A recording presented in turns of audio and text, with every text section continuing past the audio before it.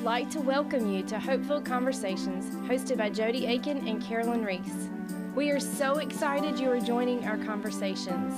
Our mission today is to encourage and challenge you, as well as fill you with hope from God's Word. Just like the psalmist said in Psalms 103, verse 5, I wait for the Lord, and my soul waits, and in His Word I hope. We thank you for joining us today on Hope-Filled Conversations, and pray you will grow in the waiting and rely on hope from God's Word. I now give you Jody and Carolyn. Welcome back to Hope-Filled Conversations. I'm Jody. And I'm Carolyn. And we have a special guest visiting with us via Zoom. Won't you say hi, Kim?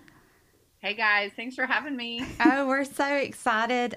We recently were invited on your podcast, and we fell in love with you. Yes. And we thought we had to get you to join us in some of the teaching that we're doing as soon as we could. So, Kim, why don't you help our listeners get to know who you are a little bit and how they can find you? Sure. Well, I'm Kim Campbell, and I live now in Augusta, Georgia, but the closest I've lived to Englewood is Wake Forest during my time at Southeastern Seminary. Mm-hmm. And that was a long time ago. I think I started 22 years ago at Southeastern. Wow. But I live now in Augusta, Georgia with my husband of 10 years and our two boys who are 8 and 9. And I love doing art and cooking good food and teaching the Bible. So those three things kind of take up any extra time I have if I'm done parenting, which is we're never done parenting. No. But they can find me over on Instagram. I'm there probably the most over at Kim Campbell Creative, and the other one is A Girl and the Bible, which is a newer one just used for Bible teaching. I teach a lot over at the Bible Study Hub with Katie Orr, and then over on Facebook too, or my website. I'll give you those so people don't have to remember them. Hopefully they can right, and just how to spell your name and stuff. I'm excited about linking them to your content because it is just flooded with some encouraging things, and you're creative. Yes, you're so I love artsy. your Instagram. I love following you on there. It's a lot of fun if I don't get too stressed out with the algorithm. Yes, you can't worry about that. No, you really can't, or it takes all the fun out of it. I know. Totally does. So we're so honored that you have taken some time out to join us during this conversation in Hebrews, which is where we're picking up in our series, and we're in chapter 7 now in Hebrews. And I just want to kind of start us off with the overarching idea of where we're going in chapter 7. It's where the author is actually, he unpacks the great significance behind what it means for Jesus to be the high great priest according to the order of Melchizedek. And you've heard us talk about that name a couple times in the series thus far, but now we're really going to hone in. And we were just kind of joking around before we started recording how we all together might be an expert on on Melchizedek. But, and those people that have studied the word even greater than we have, and we ask them about the order of Melchizedek, there's still so much that we don't know. Mm-hmm. But I believe through our conversation we can perhaps get create some more questions about him. Yeah. But also the surface or something. Some clarity on that as well. But again, the author dives deeper into helping us to helping those that he's speaking to understand more fully who Jesus is as high priest in accordance to Melchizedek. Mm-hmm. And I just want to remind those listening that if you're still kind of wondering where that dot connects a little bit, you can always go back to Genesis 14 and read where we first hear about him and actually the context of what's going on with Abraham and all that. Mm-hmm. But why don't we go ahead and do our first set of passage, chapter 7, 1 through 4. Carolyn, you want to read that? Sure. And I'm reading from the ESV. It says, "For this Melchizedek, king of Salem, priest of the Most High God, met Abraham returning from the slaughter of the kings and blessed him. And to him Abraham apportioned 1/10 of everything.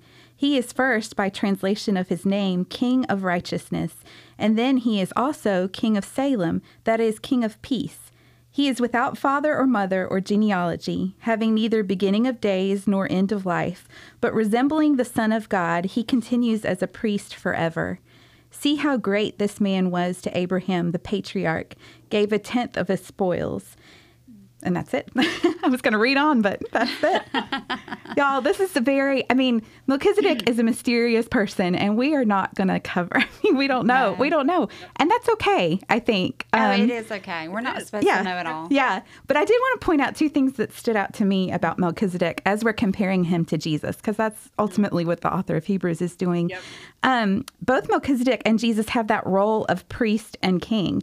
And as I was researching that, I found out that was normally against God's plan for those two roles. There were priests and there were kings, and they did not overlap. And I found this so interesting. This was in my commentary that I was reading, the Christ-Centered Exposition that I recommended before. But do you remember the verse in Scripture? It's in Isaiah that says, in the year that King Uzziah died? Yes. Mm-hmm. Okay. So King Uzziah actually suffered the consequences of taking on a priestly role as king. And because of that, he got leprosy and died because he took on the role of priest. He was a king who acted as priest. And that's in 2 Chronicles 26:16 through 21. I found that so interesting. And I just thought it was really cool because Jesus and Melchizedek are the exception to that role of priest and king. So, yeah. Yeah. And if you want to take a look at it, like if you're listening from America, which I assume a lot of your listeners are in America, it's sort of like the judicial system, the executive system, and the legislative system of the branch of government. Mm-hmm. Like you can overlap, but there are three pillars of our government for a reason. Mm-hmm. So you can't, and there's checks and balances. So one can't dominate the other. But that's how my husband kind of was explaining it to me the other day, being a history major in college. Yeah. So this role of priest and king was kind of mysterious to the Jewish people, the original listeners of Hebrews. This was a weird concept for them. And, they brought up Abraham, who was a patriarch. So he was, a well-respected person. And, basically he says that this is different. This is Abraham recognized Melchizedek as being different. Right. And he gave that tenth, out of obligation to God, mm-hmm. but in recognition that Melchizedek was divinely appointed. And so I think that's so interesting. And I think it really helps begin kind of uncover who Melchizedek is and how he compares to Jesus.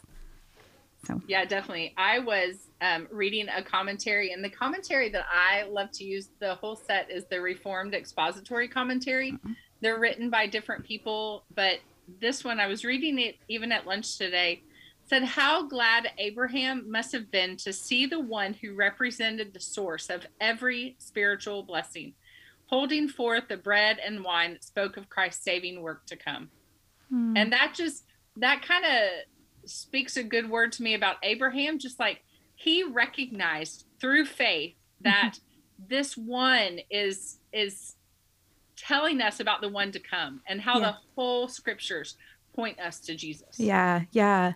That's so cool when we can make that tie, because it does become kind of confusing when we bring in these other characters, especially from the Old Testament. But as we tie them and just begin to see how it's just pointing us to Jesus, pointing these systems of the Levitical priesthood, pointing us to Jesus, the better, really uncomparable, but better, perfect high priest. So. Well, and just talking about where Melchizedek, whoever blesses, is the greater one, if you will. Mm-hmm. And we know as the status that Abraham has, and here he's being blessed by someone else. And, that's very significant in that act that he's doing right there. Absolutely. Yeah.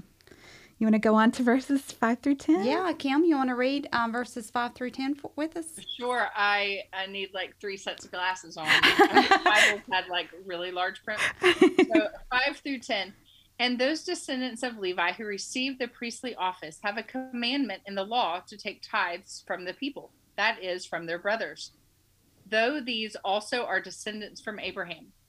But this man, who does not have his descent from them, received tithes from Abraham and blessed him who had the promises. It is beyond dispute that the inferior is blessed by the superior. In the one case, tithes are received by mortal men, but in the other case, by one of whom it is testified that he lives. One might even say that Levi himself, who receives tithes, paid tithes through Abraham, for he was still in the loins of his ancestor when Melchizedek met him. Mm-hmm.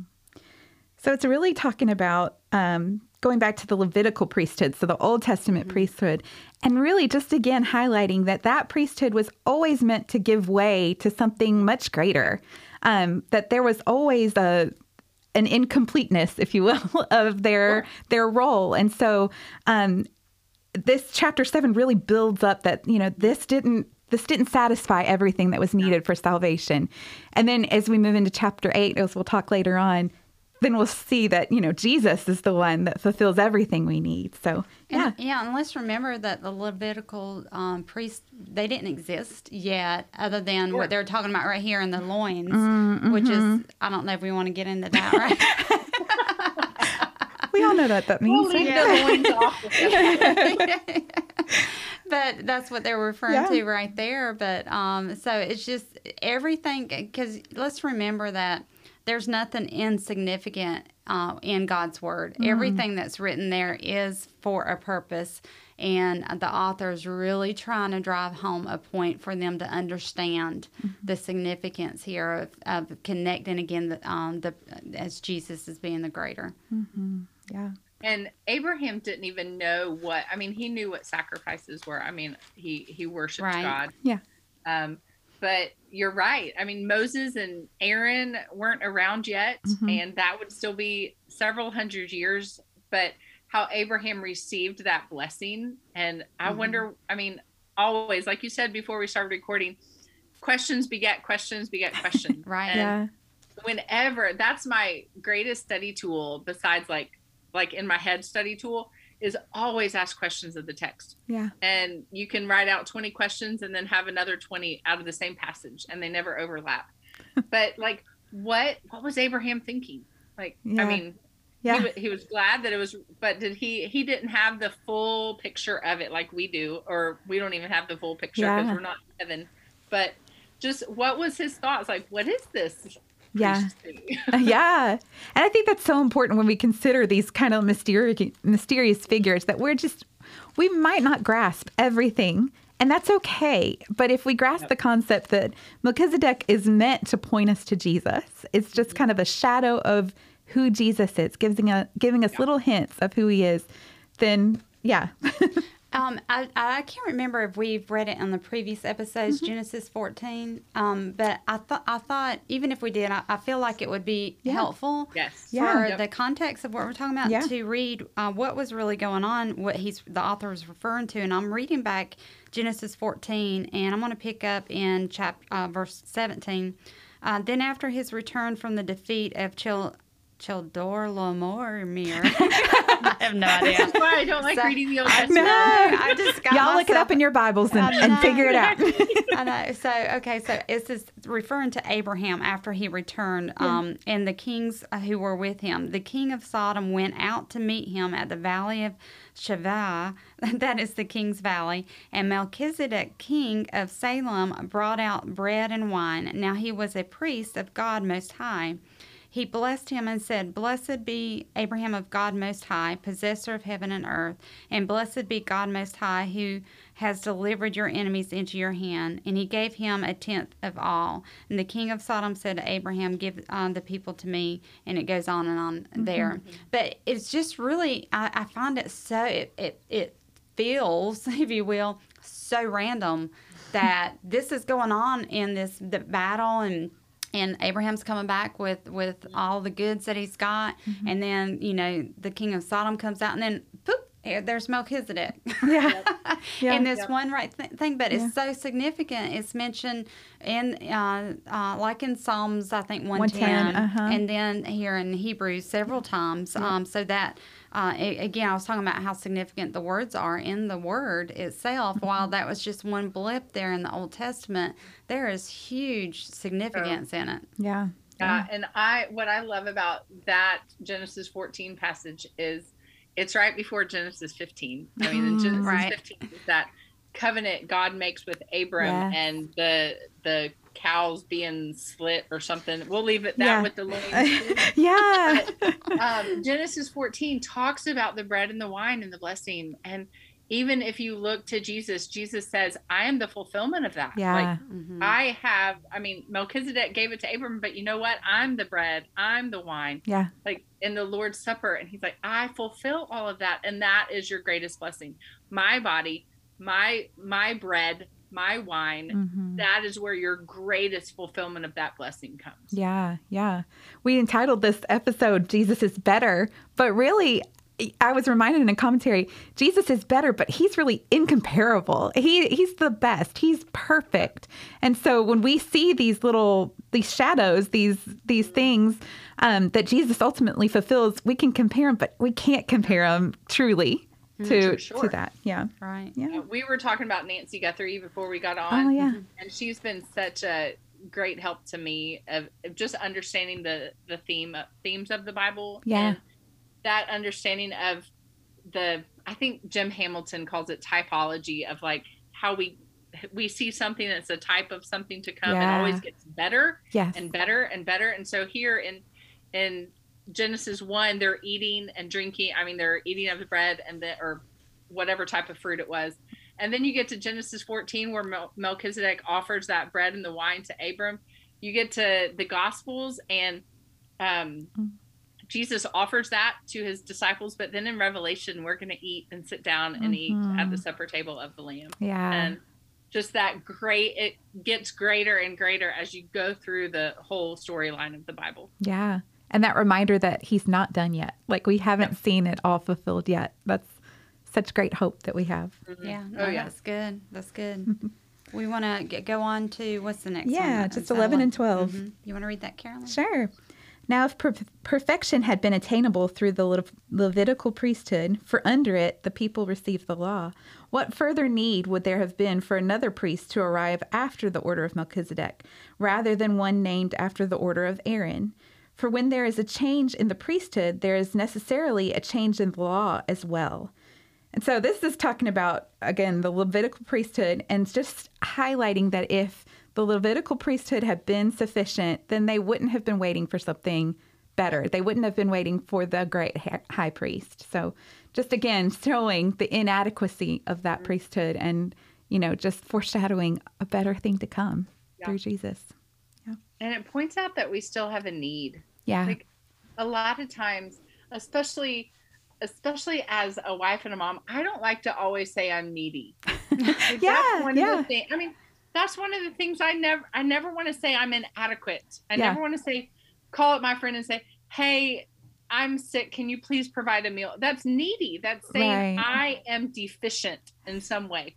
And as an Enneagram 3, I like being not deficient. So the scripture is so kind at reminding me that God wants me to be in a place of need. And that's what that verse 11. So if perfection had been attainable, then why would you need anything else? What further need would there have been for another priest? If all that I had done was perfect, why would Jesus have needed to come? Why would I need Jesus if I wasn't needy? And just that reminder that Jesus came for the sick and the sore and the poor and the needy, as that old hymn goes. So yeah. Oh, that's so good stuff. Yeah. Yeah. You want to go on for the next two verses? Yeah, I'll do. Is it 13 and 14? Yeah, just 13 and 14. For the one concerning whom these things are spoken belongs to another tribe, from which no one has officiated at the altar.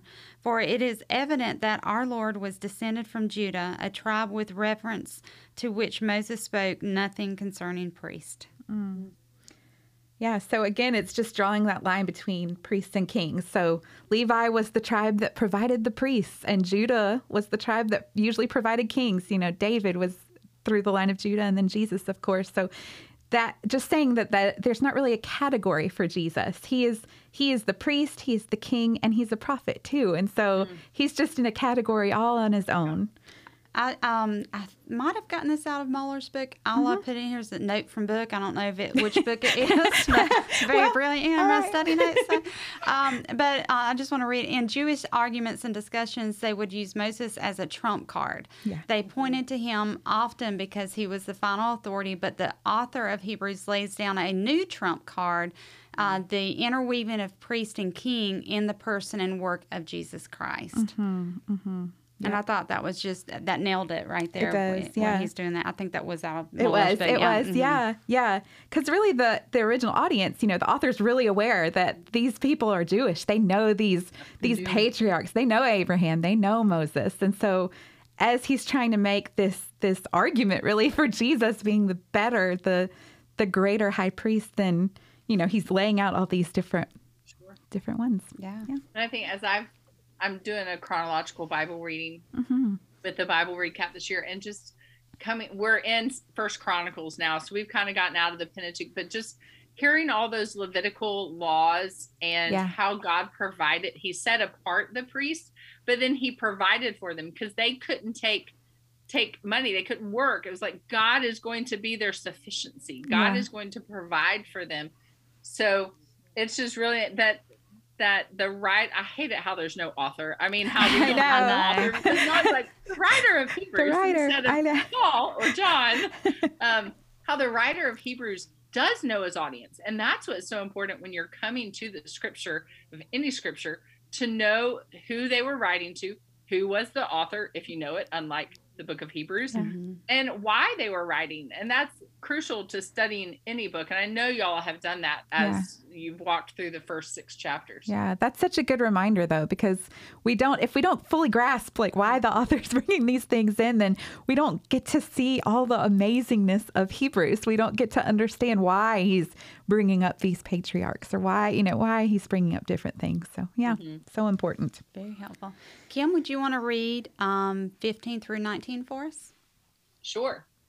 This becomes even more evident when another priest arises in the likeness of Melchizedek, who has become a priest, not on the basis of a legal requirement concerning bodily descent, but by the power of an indestructible life. For it is witnessed of him, you are a priest forever, after the order of Melchizedek. For on the one hand, a former commandment is set aside because of its weakness and uselessness, for the law made nothing perfect. But on the other hand, a better hope is introduced through which we draw near to God. Awesome. So it's really pointing out that the Levitical priests were used to prepare the people for Jesus and to see their need for the great high priest. You talked about being needy. The author's just making that argument. You have a need, and Jesus is going to meet that need. And he talks about Jesus's indestructible life, how that compares to the earthly priests, who, of course, were not indestructible. They died, but Jesus is a priest forever. Yep. Yeah. I love that, the power of an indestructible life. Yeah.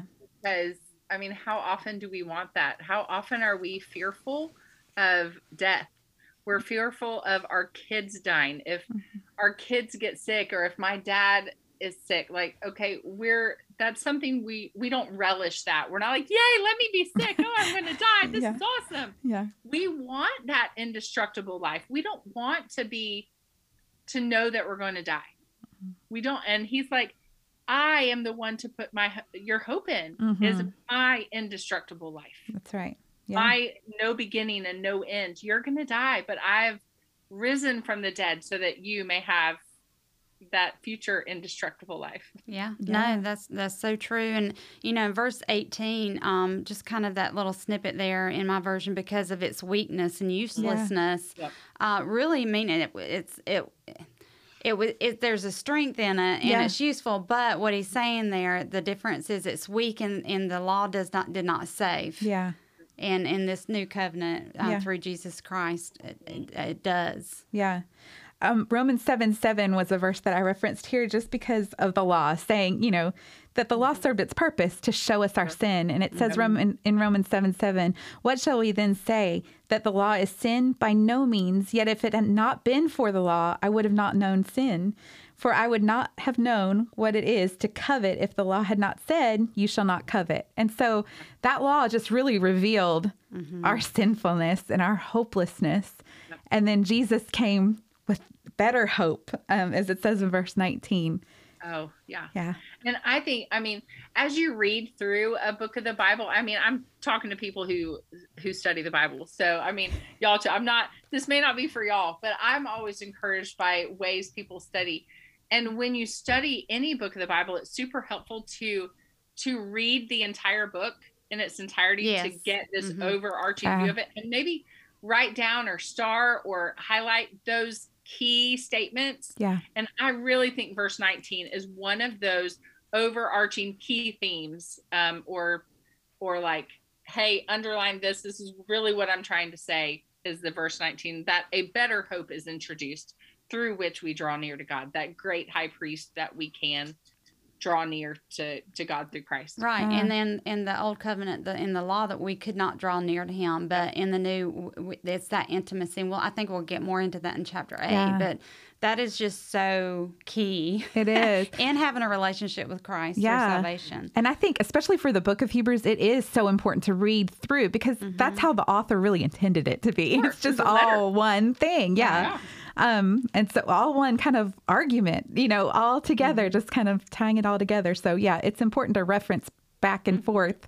Yeah, well, and in this one, he's really building his case, and he's laying all this groundwork out, and then he shifts gears a little bit. Yeah. So it's very helpful. Where are we at? Are we verse in 20? 20? Yeah. 20 to 22? 20 to 22. I can read that. Okay. And it's as much as it was not without an oath, for they indeed became priests without an oath, but he with an oath through the one who said to him, the Lord has sworn and will not change his mind. You are a priest forever. So much the more also Jesus has become the guarantee of a better covenant. Or some might read guarantor. I don't know what your version. Yes. It says guarantor. Guarantor. Yeah. So this is just, again, showing that the Lord has established Jesus, that he has sworn an oath, an unchangeable oath, which I love to remind myself that God is unchangeable, because I think that's so awesome and gives me so much hope and comfort that what God says is unchanging. He has appointed Jesus as the forever priest, the great high priest forever, and he's not going to change his mind. And it says that in verse 21. But it's just another argument for these people, these original listeners, the Jewish people. They might wonder, like, what could be better than the covenant that God gave to Abraham? And he's just building it up again to show them that. And these covenants full of promises, and just to remind us that Christ's priesthood is rooted in the unshakable promises of God. And through here. And I really love that word, that unshakable, the guarantor. Like, so many things today, it's like, oh, guaranteed for life, and it breaks in 3 days, or money back guaranteed. Right. I mean, every time we see guarantee, I've become so jaded against that word. And I'm like, whatever. I'm not going to get my money back, or this is not going to work for very long, because we've seen so much of the evidence against what it guarantees. But that's also why God wrote this word and not us. And God is true to his word. And God is the author. This is his very breath coming toward us. And he's like, I have given you the guarantee. And I was sharing this morning about Psalm 18:30, which says, this God, his way is perfect. And the end of that, or all of my ways are tried. You can try me and know that they'll be true. Then I am the very shield for those who take refuge in me. And that very shield is like his breath is the protection. And so it's just like, we can know that he speaks that better word, the guarantor of a better covenant, because God is the one speaking it, and God never changes. He is perfectly true in all he is. He's the amen. So he doesn't work on our time. Yes. That's good. All right. You want me to read verses 23 through 25? The former priests were many in number, because they were prevented by death from continuing in office. But he holds his priesthood permanently, because he continues forever. Consequently, he is able to save to the uttermost those who draw near to God through him, since he always lives to make intercession for them. I think those are some of my favorite verses, y'all, in this chapter. Right. Yeah, probably all three of us, right? Oh, can you imagine Jesus interceding for us? I mean, that is such a beautiful picture. We've talked about that before. I think Romans 8:26. I think, y'all correct me, that, you know, if we don't have the words to pray, that the Holy Spirit is praying on behalf of us. And I feel like this verse just kind of ties Even into in our groans, yes. he can interpret it. And let's remember what priests did back then. They were the mediator between man and God. And when Jesus Christ came, he became the mediator. And it's Christ that we can go to. So he is always taken us before God, and just knowing that, and that we do not have to depend on man, and that man getting cleansed and making sure that he is sin, without sin before he goes to God. I mean, we don't have to do that now. Mm-hmm. And what a privilege that is, that God loves us that much. Mm-hmm. Yeah. I think for me, some of my family members and some of the people that I've known in my life have been very, very devout Catholics. Mm-hmm. And like they always have to go through that priest, or we watch Blue Bloods every week, and usually they'll have a time of confession or whatever. And I'm like, I rejoice so greatly that Jesus has made that possible. That's where I can come to God through Jesus by the power of the Holy Spirit. And I have that intimacy, like you were saying, it comes up even more in the next chapter, that mm-hmm. I have that closeness with God because of Christ. Yeah. I think we don't fully grasp that unless we know, like in the Catholic culture or in the Jewish culture, they were so reliant on these priests. And, that's why they had a whole tribe dedicated to serving, because if one died, they needed a backup right away. And so just the beauty that Jesus has fulfilled that for us. And we can count on him because he is a priest forever. Just the relief and the peace that comes with that as a child of his is beautiful. And it's a beautiful picture here. Yeah. All right. Next we're already at 26 to 28. Yeah. All right. Kim, you want to read those 3 for us? Sure. Is it just it's 26 through the rest? Yeah. Just this two. Okay. For it was indeed fitting that we should have such a high priest, holy, innocent, unstained, separate from sinners, and exalted above the heavens. He has no need, like those high priests, to offer sacrifices daily, first for his own sins and then for the sins, or for those of the people, since he did this once for all when he offered up himself. For the law appoints men in their weakness as high priests, but the word of the oath, which came later than the law, appoints a son who has been made perfect forever. I think what's crucial in there is understanding, even that last bit, made perfect forever. He is not saying that Jesus was a sinner and then he's made perfect and whatever. He was perfect forever. He was the complete design of salvation. He completes it. He makes it whole. There's no deficiency in the work of Christ. But I just love how the writer defines Jesus here. He's a high priest. He's holy. He's innocent. He's unstained. He's separate from sinners. But then he says, hey, come in. Mm-hmm. Right. Come here to me. I'm letting you see my Father. I'm letting you be close to me. So he's separate, yet longs for that intimacy with us. Yeah. And it really highlights that Jesus' sacrifice didn't need to be repeated, just like the Old Testament sacrifices needed to be repeated. But I found this so interesting. This is from the Christ-Centered Exposition Commentary. I just wanted to read this because I thought it was interesting to me. It says, it's tempting for Christians to believe that God had an initial plan and that this initial plan failed, that the initial plan was the covenant God made with Abraham. Since humanity was unable to meet the righteous demands of the old plan, God had to form a new plan in Christ. Scripture, however, teaches that this is not the correct understanding. God's plan from the beginning was Christ. He is the Lamb of God slain before the foundation of the earth, as it says in Revelation 13:8. The old covenant was not an initial plan that failed. It succeeded gloriously. Its purpose was never to save. It was to demonstrate man's need for a savior. And I think that kind of sums up this whole chapter really beautifully, because that's a great because you can think that man messed up and God had to go to a plan B, and Jesus is his plan B. No, that's not right. Something else I read out of that same book, Carolyn, where it's, priest would carry blood into the most holy of holies, and this blood was from the sacrifice, and it served as a clear sign of the costliness of forgiveness. And without blood, there is no forgiveness of sins. And Christ died offering his blood, paying the penalty of sin with his life. And I wanted to point that out just as that clear picture of that ultimate sacrifice and the costliness of that. I think we need to be reminded of that on occasion. Yeah. So are we ready for our four Yeah, questions? let's round up our four questions. So what does it say about God? So much, y'all. So much. I think. Oh, go I ahead, love Kim. that. I mean, even in God proper, God gives us what we need. Yeah. Yeah.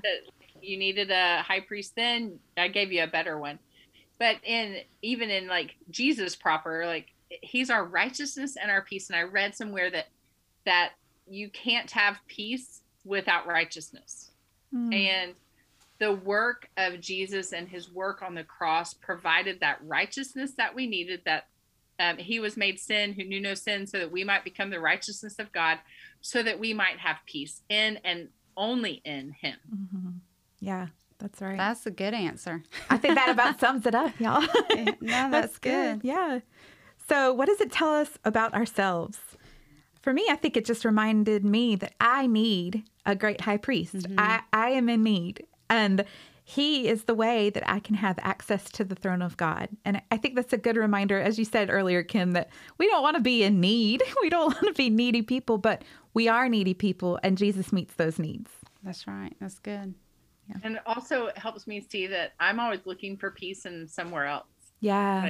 Maybe it's peace in flipping through social media and I got 25 likes Right. on And it's something. always going to be fleeting. Right. It's like, oh, it goes away. And I'm like, I need that lasting peace. And it's only found. And that's what I want to almost shout to the world is, Amen. or to these women who look for so many things to find peace. I'm like, it's not going to be when you get married. It's not going to be when your kids do something great or are living that best life now. Like Jesus is your only peace. No, that's good. That is so good. So what truth can we take away to stand on? One thought I had is that we can be comforted knowing that Jesus is always our perfect priest that mediates for us, and that we can draw near to him and have that intimate relationship with him. Yep. Yeah. For me, verse 19 stood out, just that he is the better hope. He's better. That's right. Hope in him. Yeah, I love that. I mean, that's the whole book of Hebrews, is like the theme of Hebrews is Jesus is better. Yeah. And anything you think is great, like I have a really great husband. Y'all do too. Yeah. Jesus is better. My husband's better than your husband. Throw down. Throw down.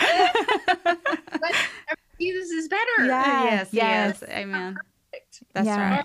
You aren't perfect, but No. Jesus is better. Amen. Yeah. Amen. Yeah. So we want to end with kind of a question and or something for you to do. One thing I did think of, and Carolyn, I think you might have something else too, is really I'd encourage you to look up the definition of guarantor. And I think that'll really help you dive in a little bit deeper of the significance of what he has done for us. Yeah. Yeah. And for me, I think it is just, if you have not drawn near to him for salvation, as it says in this scripture, take the time to really consider the great high priest, Jesus, and make sure that you understand the gift of salvation that he offers, and that he is better than any other way, any other place we could find hope, quote unquote. He is the better hope. He is our Savior. And so that just really stood out to me as an invitation. Jesus is inviting us to draw near. Right. And I'd probably say to take inventory of your life and see where you find your completion in. Because that word completion or design or complete is in there. Like, where do we look for peace? Yeah. Where do we look for our thumbs up from the world? Like our righteousness. Where do we look for that? And if it's any other place but Jesus, we've got it in the wrong place. Yeah. That's so good. Yeah, I like that. I like that image of that thumbs up, because that's, on the social media, that's what we're doing. Yeah, that's good. Well, we are thankful that you have joined us in this conversation, and we're super excited that you will be on the next one with us as well as we dive into chapter 8. But let's wrap this up. Carolyn, would you mind closing us in prayer? Yeah.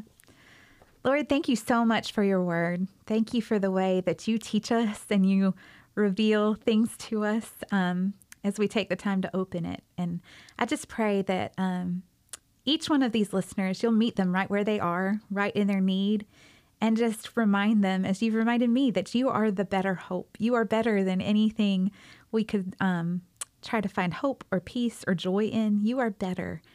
And we thank you so much for that. In Jesus' name, amen. Amen.